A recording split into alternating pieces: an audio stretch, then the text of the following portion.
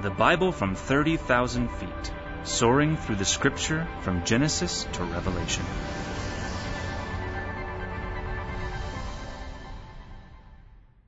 And we're going to do something a little bit different tonight. I'm going to teach you about inductive Bible study and give you tools to make you more proficient and better students. And my teaching is actually going to be fairly short because we're going to invite a couple of pastors up halfway through the service, and we're going to field questions from you. So if you have a question about maybe a commentary or how to better study the Bible, or maybe even a particular passage that you're dealing with, write that question down, and then you'll be able to ask one of the pastors that come forward. But will you join me in a word of prayer? Father, we thank you so much for this opportunity to gather here this night. We pray that you would bless this study, that you would use it to glorify your name. And we just commit it into your hands, and we pray this in Christ's name. Amen. So 2 dates in history stand as important moments helping us better see the universe. The first is 1608. It was in this year that a Dutch eyeglass maker named Hans Lippershey developed an invention that could magnify an object 3 times. And then later, a fellow by the name of Galileo borrowed this invention and made what we now know as the telescope. And the telescope, of course, gives us an expansive view of objects. And the second invention occurred really around the same time, between 1609 and 1610. And there was really a group of individuals working independently, including Galileo, and they were developing a similar phenomenon where an object could look at something very small. And of course, they later named this the microscope. And the microscope allows us to see minuscule objects. Well, together, these two inventions revolutionized the way we see the world. The telescope allowed us to peer into space, and the microscope allowed us to focus in on cellular activity. Well, tonight I'm going to give you a telescopic view of Bible study and a microscopic view of Bible study. Interestingly enough, they're both interconnected. But first we must ask the question, why should we study the Bible at all? Why even take the time to study the Bible? Well, if you have your Bible, and I know most of you do, I encourage you to turn to 2 Timothy 2:15.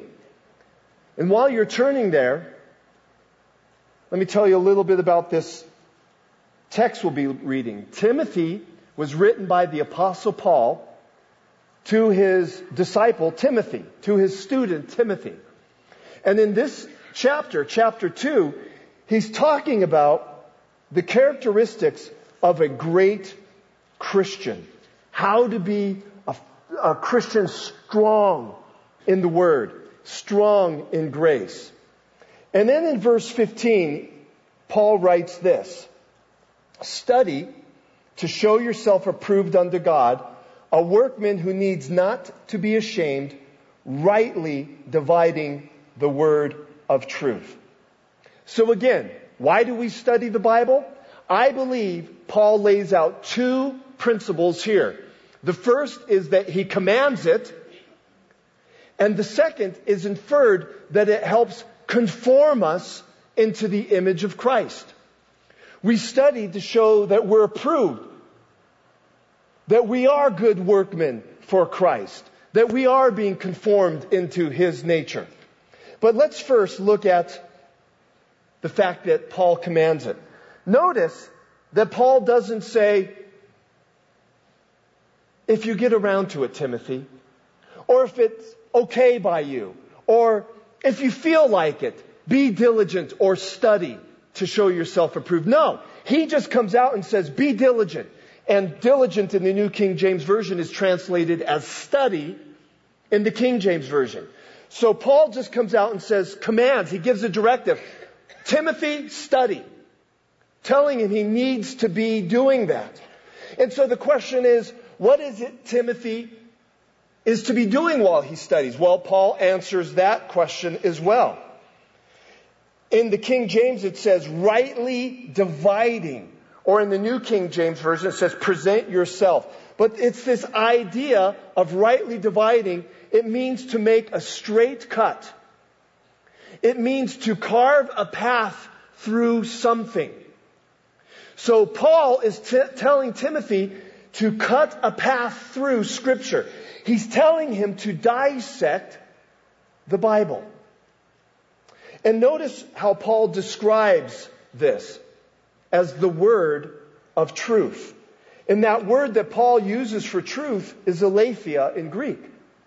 And what Paul is communicating in this short verse is that we are dealing with God's word when we study it.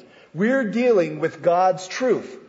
And so we need to approach it as a scientist or maybe an artist, as a living organism, that we're carefully studying it to comprehend it, to apprehend it, to observe it, and hopefully to apply it to our lives. So it's a tall order. It's a command.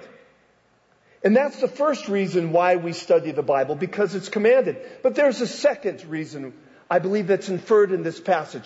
And that's to conform us into the image of Christ.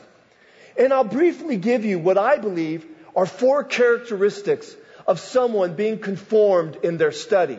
And the first is that there's a desire. The moment you become a Christian and the Holy Spirit enters your life, the Holy Spirit starts to really work in you. And He places that desire in your life for God's Word. Why? Because Jesus Himself said what? Thy Word is truth. And the Holy Spirit, Jesus says, will lead you to truth. So when you are a Christian, you will start to desire the Word. There will be an appetite for it. And so we need to cultivate a passion for Scripture, His spiritual truth. So study will shape your desire. Secondly, we need to drink from Scripture. We need to drink the Bible like a thirsty person craving water. We need to gulp down the words of the living water, the Bible. Study will help sustain and quench your thirst. So there's desire, there's drink. Third is, by studying the Bible, it will develop in you a spiritual mindset. We drink from the Bible so we can learn to be like Christ. We need more convictional Christians in this world, do we not? That means we need more Christians who are serious about studying the Bible. How do we get conformed into the image of Christ? We delve into His Word and allow it to wash us. So the Bible develops in us Christ-like characteristics. So study will advance your walk with Christ.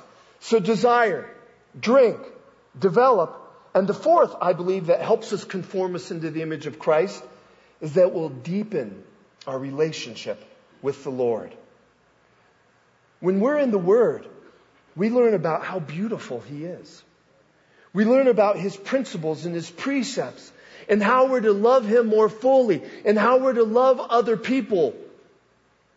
And the Lord begins to dig deep roots in our life. And we depend more and more on Him as He communicates His truth through His Word. So how does it conform us into His image? That there's a desire for it. That we drink from it. That it develops in this Christ-like character and it deepens our relationship with us. So with these two things in mind of why we study the Bible, first it's commanded, and secondly it helps conform us into the image of Christ. Tonight I'm going to help you, hopefully, learn how to be a better Bible student. And I'm going to give you 2 strategies, a telescopic view and a microscopic view that are interrelated. And I really challenge you to use some of these in your study. And to do so, I'm going to introduce the inductive Bible study method, and we're only going to spend a brief moment there. And then we're going to look at what's called the 6R study. And along the way, I'm going to introduce you to some other books. But please note, there are other great studies out there. These aren't the only two. But why I give you these two? Because they are wonderful, practical ways that you could put in place tomorrow. You don't need to go to seminary. You don't need to know Greek, though you will learn Greek along the way. These are practical means to help you become a better student of the Bible. You with me so far?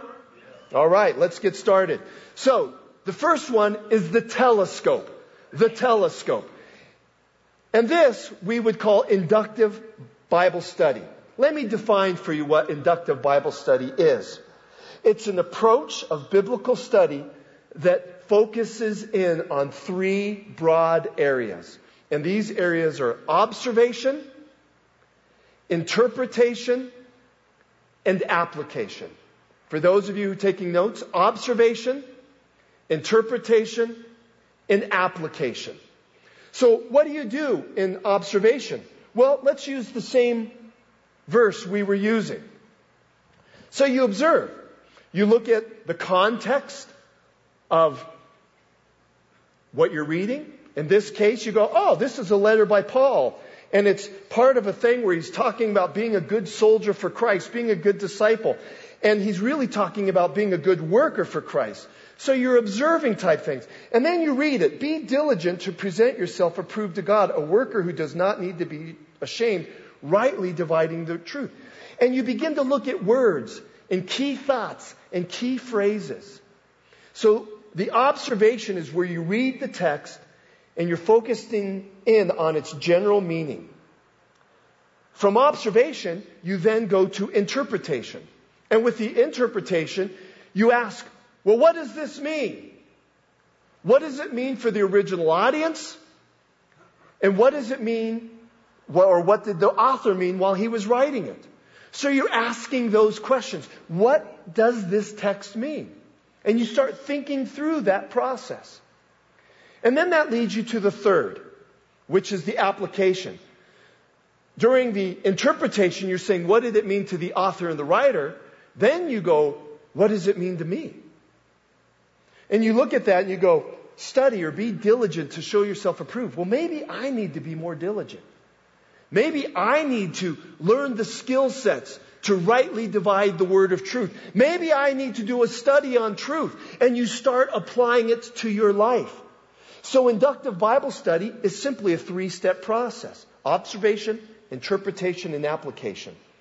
And the goal of inductive Bible study is to understand and apply the truth of the text to your life. So the question is, why do I call this the telescopic or the macro vision? Because what it does is it brings the lines of the text to the texture of your life. It brings something small as lines and it says, live this out in the world.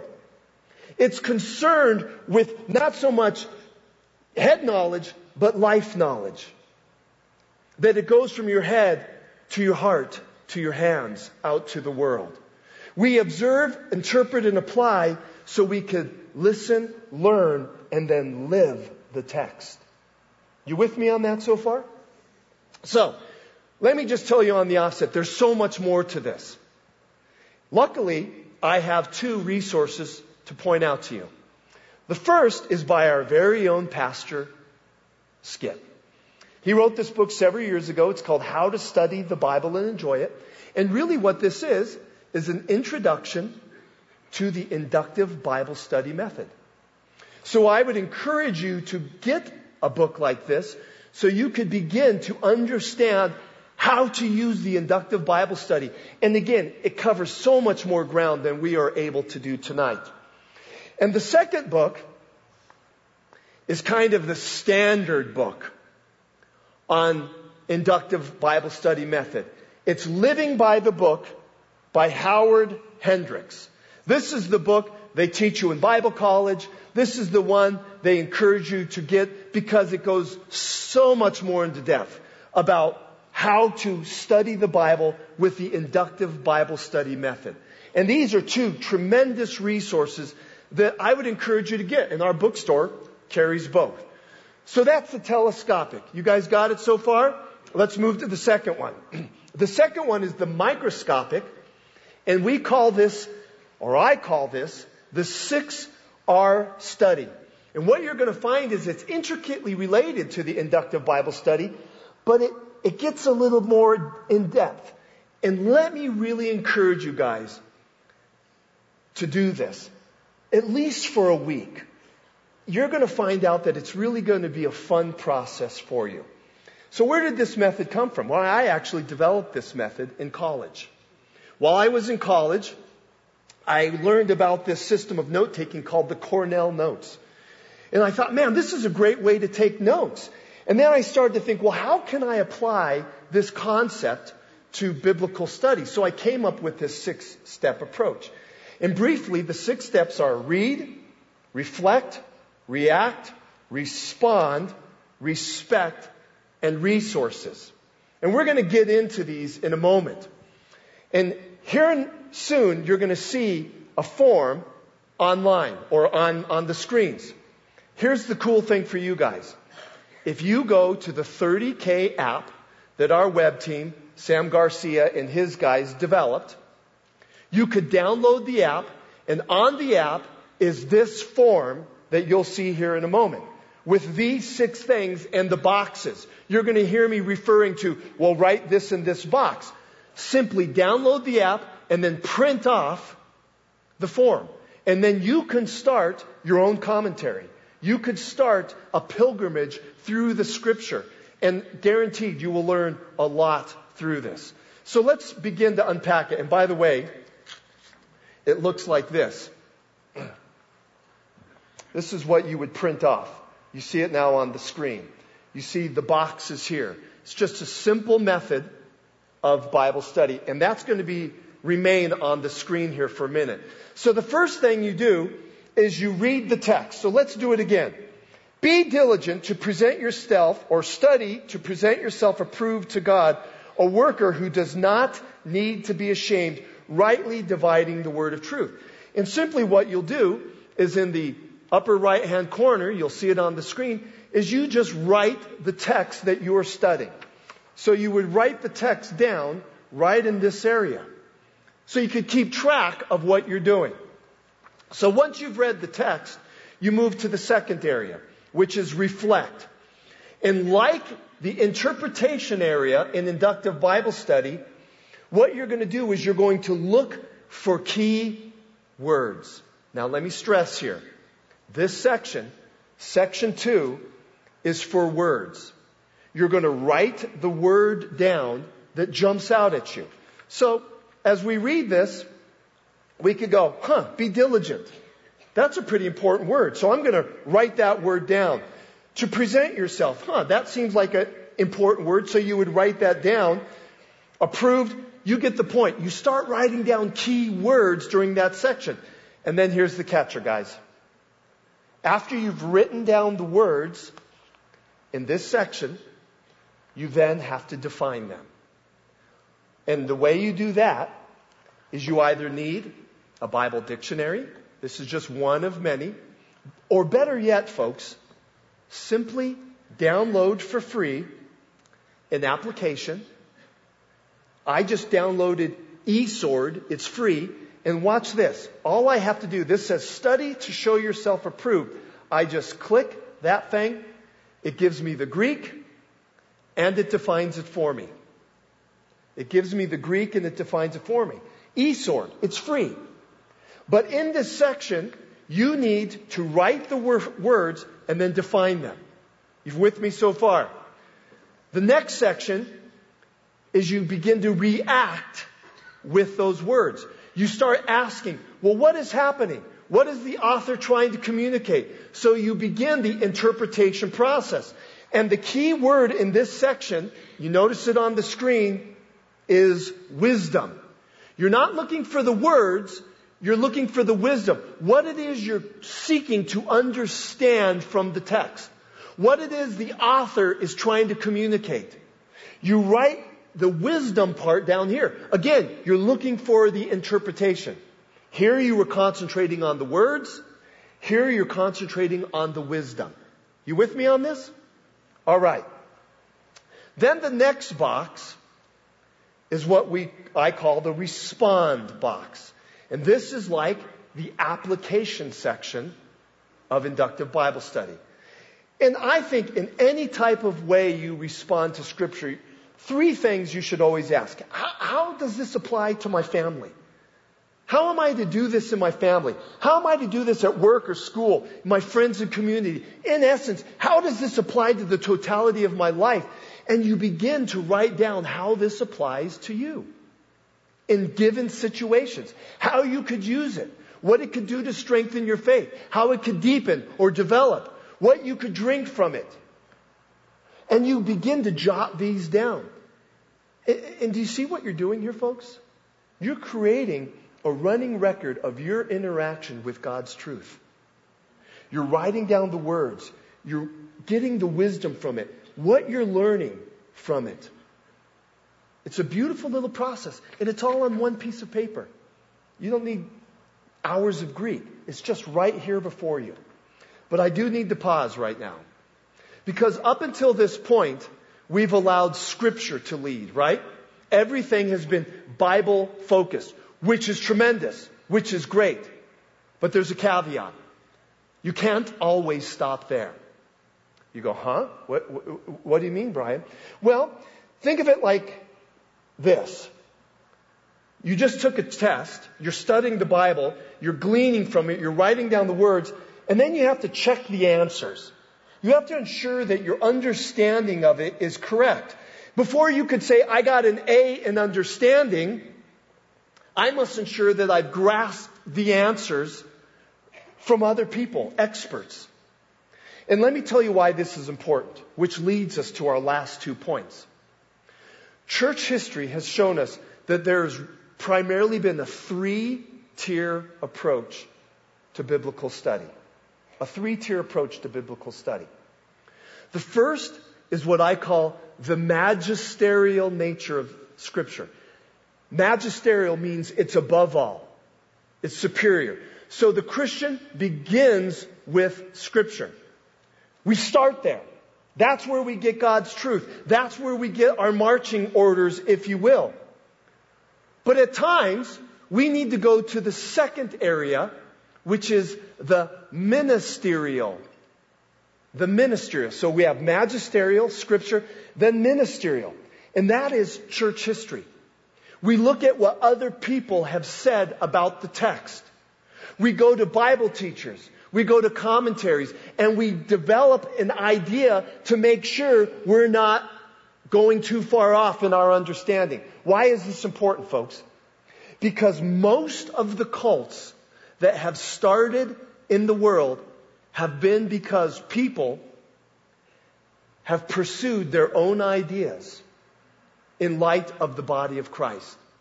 They feel they've got in a room and the Lord just spoke to them and they have some new revelation and they start telling this revelation and they're way off.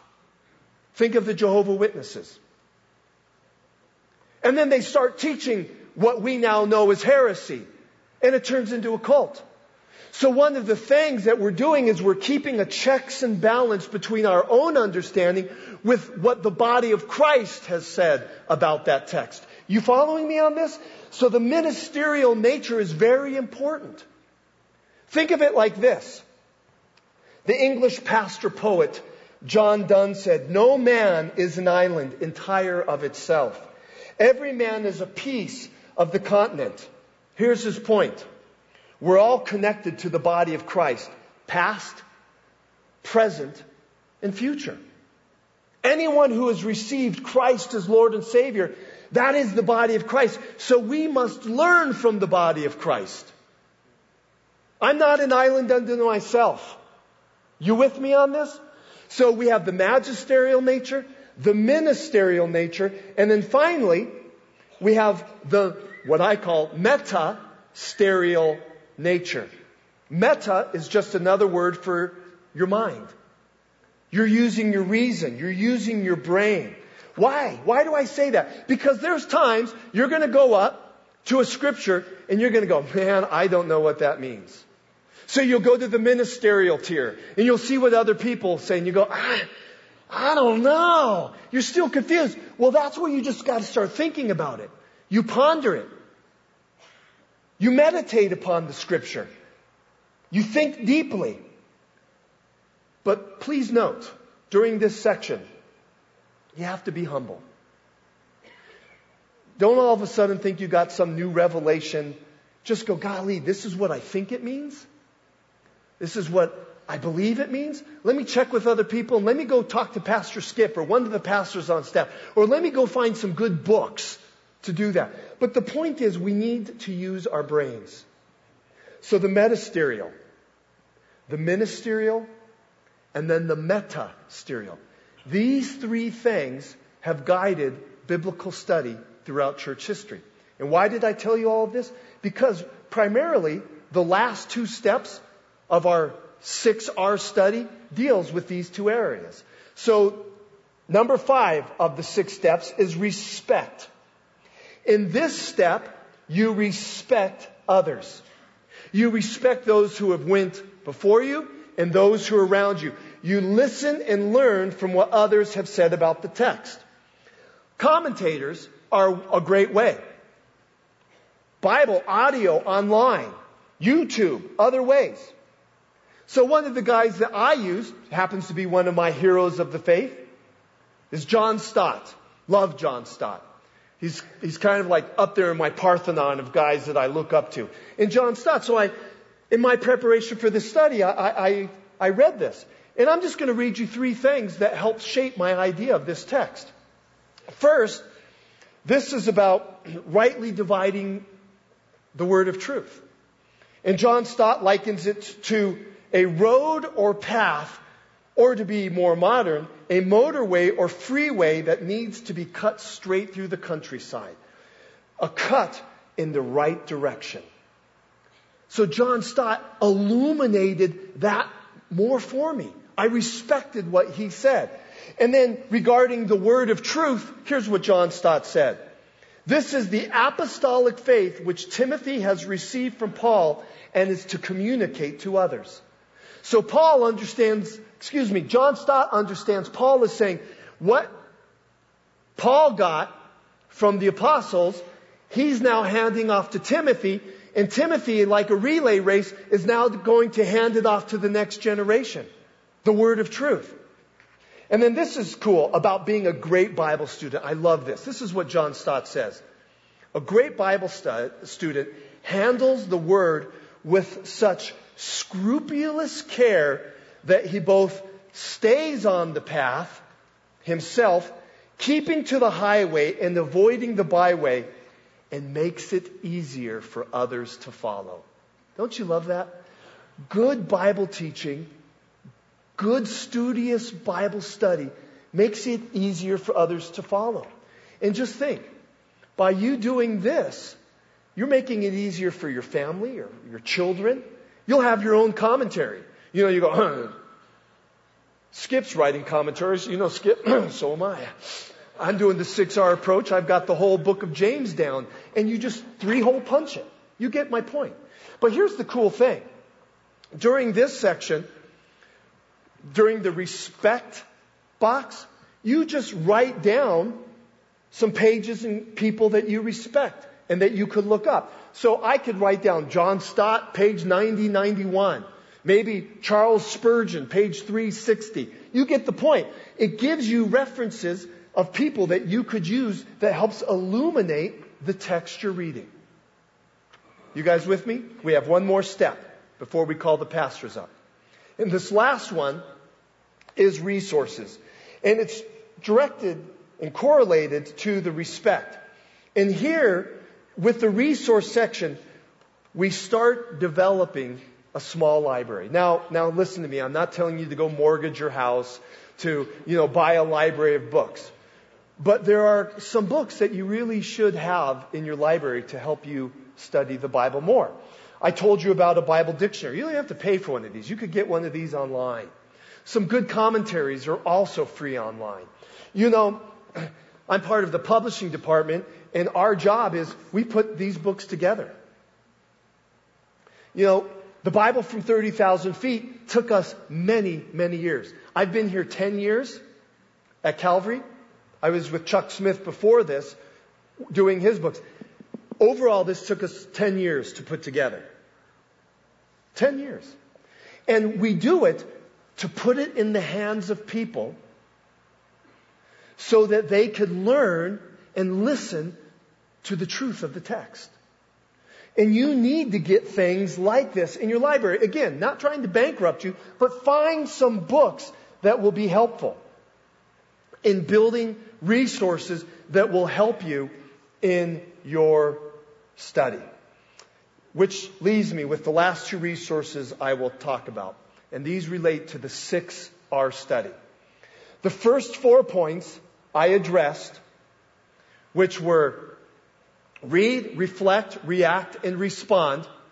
I thoroughly recommend that you get Basic Bible Interpretation by Roy Zuck. This will really help you understand how to interpret the Bible properly. It will talk about things such as genre and symbolism and types and all of this. I know it looks a little daunting. You don't have to read it one sitting, but it will really help you get the most from your Bible study, particularly in those 4 areas that I just gave you on that one sheet of paper. Now, the second resource I recommend is a booklet actually, that Pastor Chuck Smith and myself wrote. It's called Line Upon Line. And what I love about this book that Chuck and I did is that the first part, which is very thin, kind of gives you a summary of what I just talked about, the 6R. We don't use the 6Rs because that was my thing, and we use more Chuck's versions and his adages. But during the first part, it kind of talks about that. But then here's the beautiful thing. The second part are resources that you could look at to get more insight. So let's say you're studying a particular book of the Bible and you go, I'm in John. I want to use the 6R study method, but I want to find other commentaries, people I respect. Where would I begin? Well, you would turn to here and you would go, well, here's a commentary on the Epistle of John. Here's one by John, and it gives you resources to help you start your study. So this is Line Upon Line by Chuck Smith and myself. Now, here's the sad news. Brian in the bookstore is out of these, so you will have to get these either online or wait till they get more in. But it's a very inexpensive way to fulfill that last section of resources. So there you have it. The telescope, which is the inductive Bible study, and the microscope. Going a little more in depth, getting a little bit deeper with the 6R study. But my hope and prayer is that you will use these tools to give you an expansive and more extensive understanding of the biblical text. But more importantly, folks, I just pray that you would desire the Word, that you would drink from it, that you would let it develop you into Christ-likeness, and that it would deepen your walk with Christ. I'm telling you, it's a joyful journey to go through the Bible. That's why we're here, right? Every Wednesday night. We're going through the journey of God's truth. We just now need, on personal level, know how to rightly divide it. Being the workman, the laborer that's approved before God. So with that, I'm going to ask Nelson and Jason to come forward. And hopefully you've jotted some questions down. Now, as I pointed out, we're going to try to focus our original questions on either study techniques. Maybe you could ask Jason or Nelson. And why Jason and Nelson is because they've both been senior pastors. Jason was a senior pastor on the East Coast. Nelson was a senior pastor in the South. And they both spent a lot of time studying. So what I'm hoping you'll do is put on your Bible study cap and say, boy, I've hit a wall with this. And hopefully we could unpack that. And then if we have time, we have about 23 minutes. If we have time, we'll to delve into other things. But are there any questions you guys have?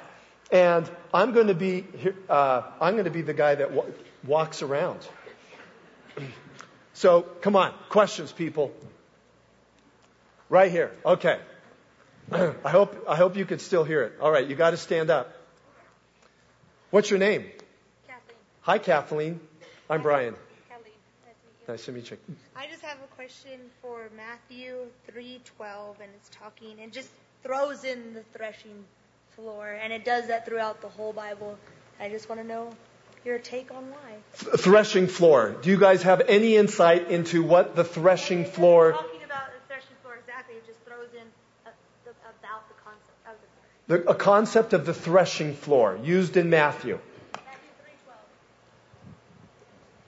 Testing. Okay, I know a threshing floor, but in Matthew, what particular?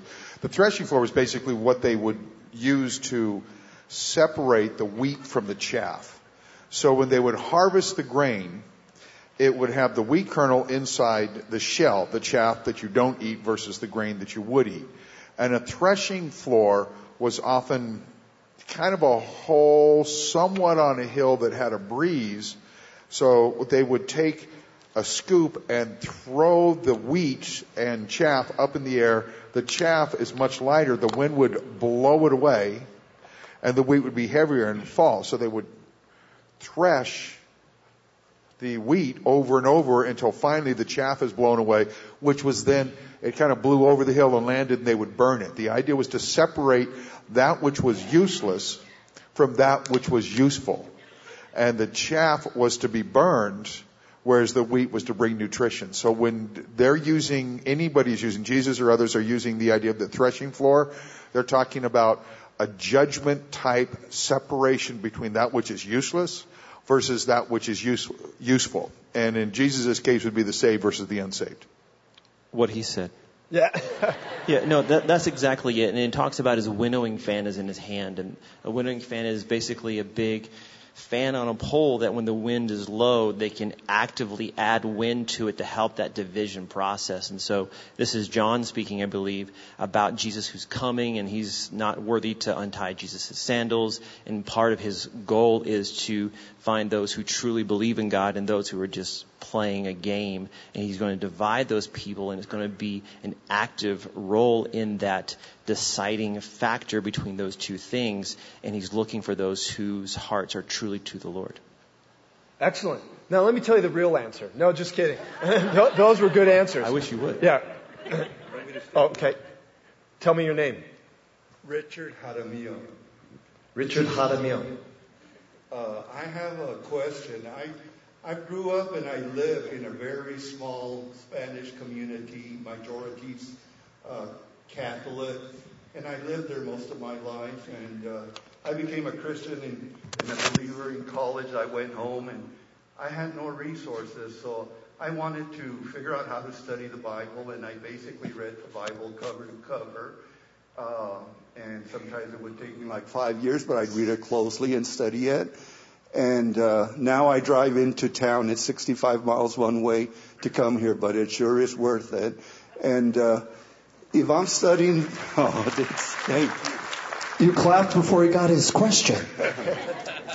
I'm just wondering, all this time I studied the Bible cover to cover. I really didn't have any guidance on how I pick a topic or how do I choose what to, other than reading the Bible cover to cover, how do I choose what to study using the methods you're suggesting now? What topics, what would you guys suggest for an inductive Bible study method? Let me begin with, there are many Bible reading plans. And without trying to list this, that, or the other, there are many Bible reading plans. The fact is, the goal is to read the scriptures and to absorb them, as you said. But what plan am I going to use? There are many. I'll defer here to a moment. He'll give a few examples, but there are many more examples than the one I would give. The idea is just keep doing it, keep reading it, follow the plan. It's like anything else, a diet, an exercise regime, anything else we're doing. Follow the plan, stick with the plan, the fruit will come. In terms of actual plan, how to do this. Well, the first thing is that the Bible never fails to speak to us. So as long as you're in the scriptures, you're in the right place, right? And so sometimes God is just going to lead you and you're like, oh, I'm going to read the book of James. And you realize, oh, God wanted to slap me around for a while because that's what James is like. And other times, you want to read the Psalms and you're like, oh, I just needed to work out some emotional things here with David and others and figure out the goodness of God when things seem bleak. So always just be reading. But you could do things like, you could do Old Testament, New Testament, like what Pastor Skip does a lot of the times. And so take a gospel, go to a history book, go to an epistle, go to a prophet, and back and forth like that. You could hit the big five. Help me with this. Genesis, Daniel, Matthew, Romans, and Revelation. Right. The big 5 books that if anyone wants to study and master, those are the first 5 books to master. Exactly, because they're going to hit all the giant peaks. Like if you wanted to climb all the 14ers in Colorado, you hit the tallest mountains there, and you seem really awesome, and your Instagram looks great. Some people were writing, and maybe I did that too quick. Genesis, Daniel, Matthew, Romans, Revelation. I saw some people trying to write us like... Yeah. Maybe there's an acronym for that. Quick. Yeah. So, it hits all the big major stuff. And so just as long as you keep it fresh and don't just, if you're always reading Paul, it's going to get a little, get bogged down. Spice it up. Go back and read, Esther or Ruth or the Judges, Just don't get in a rut. Keep it fresh. And if you are having a hard time with that, change translations. If you've always been NAS or New King James, man, go to the Message. Or go to NIV. So, just keep it fresh and keep it in.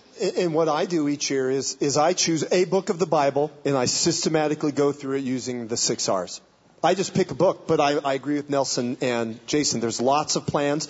I'll go from a New Testament to an Old Testament. Sometimes it'll take me 2 years to get through a book, but I just systematically go through it. Let me add very quickly a plan that Pastor Skip uses. So Monday, Tuesday, Wednesday, Thursday, Friday, Saturday, Sunday. Monday, Old Testament. You begin with Genesis. You read, put your marker in it. Tuesday, Matthew. So it's the Gospels. Wednesday, you move from the history books to poetry. So you'll begin with Job. So Wednesday is poetry. Monday is Old Testament history. Tuesday is the Gospels. Wednesday is the poetry. Thursdays, you jump back to the Old Testament, so it's old, new, and you begin the prophets. Friday, you move past the Gospels and you start with Acts. So Acts through the rest of the New Testament.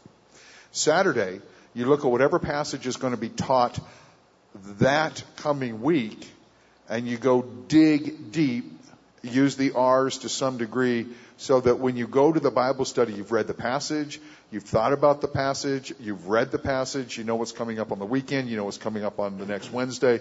So your weekend is your prep of pre-reading that which is going to be taught, so that when you're listening, you're not hearing it for the first time. We've probably read it before, but it's fresh.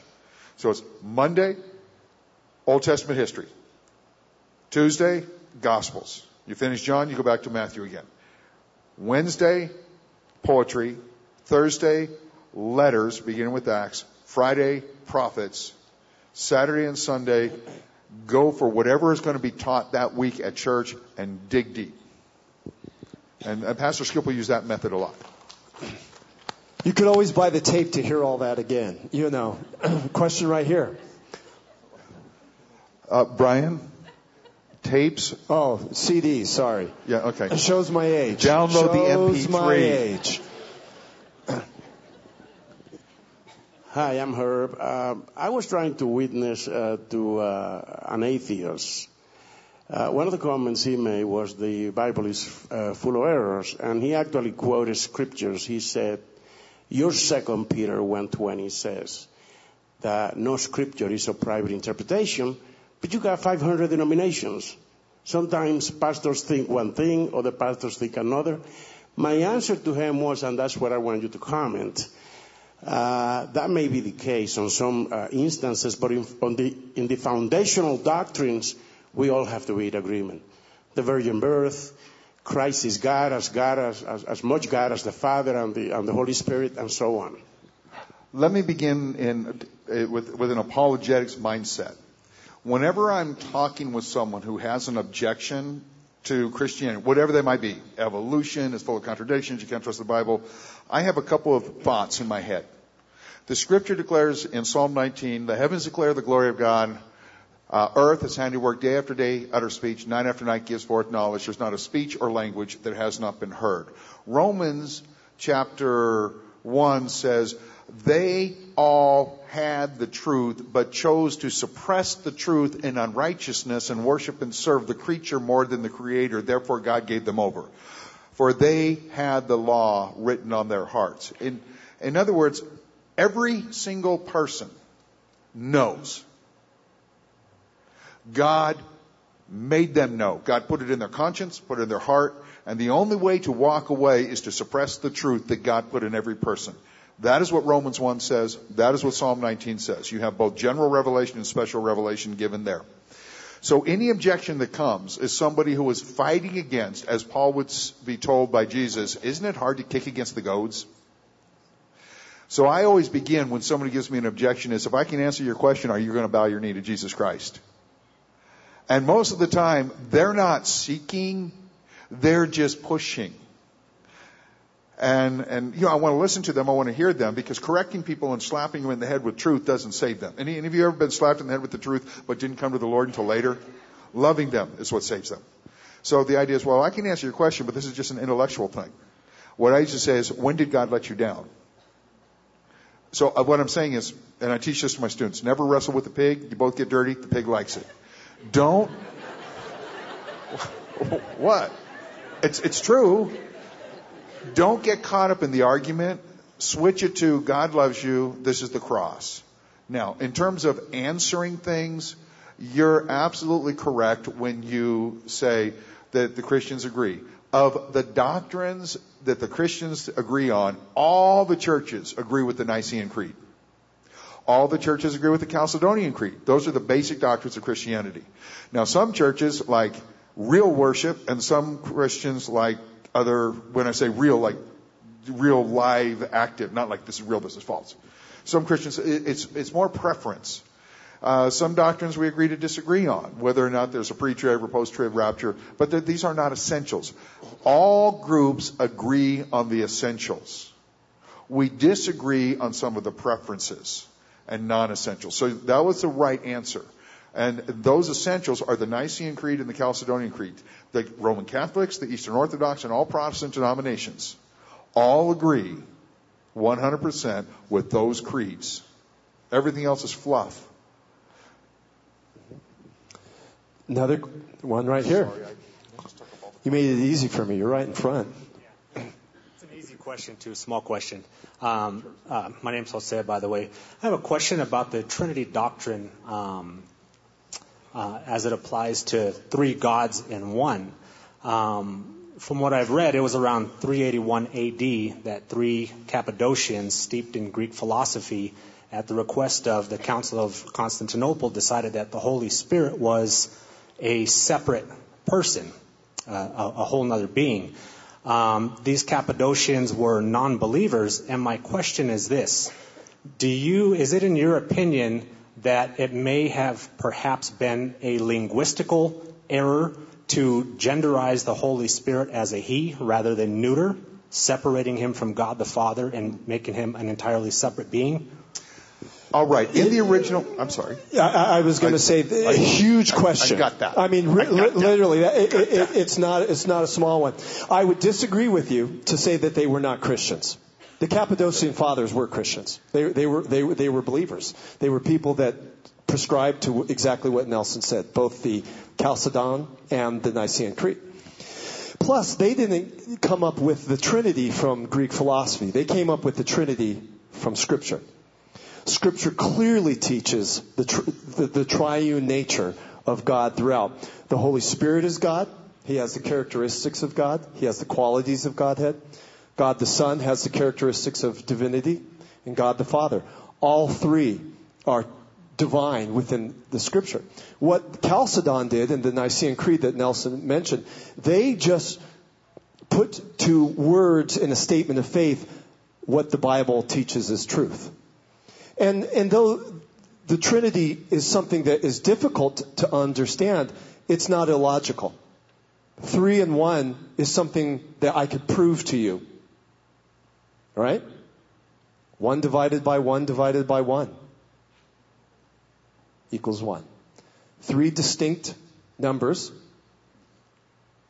still equaling 1. So, though we can't comprehend it completely, we could apprehend it. And then there's a second part to that, which we would probably have to really begin to unpack. But according to my clock, I only have 6 minutes. But Nelson, Jason, did you guys want... Well, he addressed something in the Greek. So people go to the Greek and they'll talk about the original language. Some people here know other languages where they have masculine, feminine, and neuter. All right. What happens in the Greek is some words are masculine, some words are feminine, some words are neuter. It just has to do with the way the word ends. Now, the word father in the Greek is pater. It is feminine, but it's a male term. The word for Holy Spirit is pneumatikos, or pneumos, or pneumatos. And that's neuter.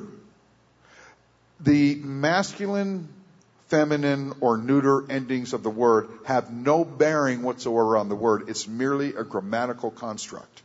So when those look at that and say, well, father, it's a masculine word, and it's pointed out that, yes, but it's in the feminine case, or the feminine ending, it throws them off.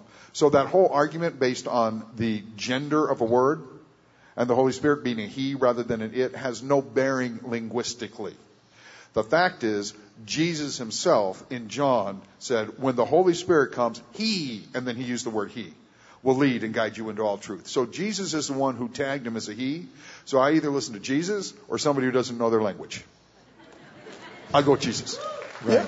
Go ahead, Jason. No, just real quickly to that point, yeah, in ancient languages like Greek and Latin and things, you have those declensions, which basically tells you how to put an ending on a word that tells you what it does in a sentence, where we do that by word order. In Latin and Greek and other things, it doesn't matter about the order, about the ending, and what ending you get gives you the gender number in case, and all that kind of stuff. So it's just a very precise, kind of complex language. That's why it does that. But like you said, God says about himself, he, and he's 3 in 1, and so all of them are he. Yeah, and I think this goes back to respecting the whole body of Christ, church history. That's why we don't want to just get focused on something, determine that we've come up with a unique, new idea, irregardless of 2,000 years of the best and brightest minds giving attention to this. And I do want to add that it was the Council of Nicaea that first gave the Trinity definition we have now within the nature of the one true God, or 3 separate and distinct persons, the Father, Son, and the Holy Spirit. They gave us that definition. But people like Tertullian in the 2nd century were already teaching it. It just not had been codified because the church was running for its life under persecution until Constantine, when they were allowed to gather and have a council and put all this stuff together for everybody. So it was being taught in unpersecuted pockets by the scholars, 2nd century, 3rd century. It wasn't until the 4th century, when the persecution stopped, that they were able to bring everybody together and say, let's codify this stuff. And so the Council of Nicaea codified it. But it was already being taught, and you will find it in church fathers even prior to 364 when they had the Council of Nicaea. Sorry we got so heady on everyone, but I know you're all taking notes. Here we go. Next question. My name is George, and in the book of John, it talks about the arrest of Jesus. And when Jesus was arrested with the centurions, and they asked him, are you Jesus of Nazareth? And he said, I am. Well, in the book of Mark, it talks about a young man or a young lad that was in the linen cloth, that when this happened, this young man came out in 51 and 52 of Mark 14. It talks about this certain naked boy coming out. Was this boy raised from the dead when Jesus said, I am? No.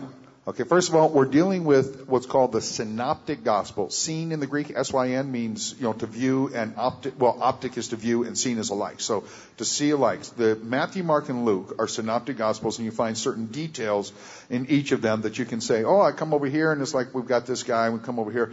What you've got is John Mark. John Mark is related to Peter without getting into all that happened. At night, the guys wore, we would call it like a gown, and then they would throw their outer coat on that. So if somebody tried to grab him, and I'm a big bad Roman soldier and I've got swords, and he ducks away backwards, I could peel his shirt off. What you're dealing with is when the people came to arrest Jesus, they started trying to grab also others. And, of course, I'm looking at these guys who have swords and clubs and all of that, and I'm going to get away. So you really just have John Mark, who would later go on the first missionary journey with Paul, bail out later on in 2 Timothy. He's Paul's friend. He's going to be bringing the scriptures to him while he's in prison. He was just one of the guys that hung there. It wasn't just the 12 disciples. And he escaped by jumping out of his clothes, just like Joseph escaped by jumping out of his clothes. Jason, how do you want to correct Nelson there? Don't grab my shirt. Yeah, no, sir. I will not grab your shirt. I knew we had to correct him somehow. We, folks, are out of time. I know there were other questions out there, but that's why the pastors will be here after the service so you could ask them those very difficult questions. But thank you so much for being here tonight and for kind of going on a little journey of making us better Bible students. The bookstore, Brian Trujillo, let me know that he has some of these books on end caps. If some of you want to investigate more of Skip's books or whatever. But God bless you as you journey through Scripture. You will find the joy of the Lord by doing it. For more resources, visit calvarynm.church. Thank you for joining us for this teaching from the Bible from 30,000 Feet.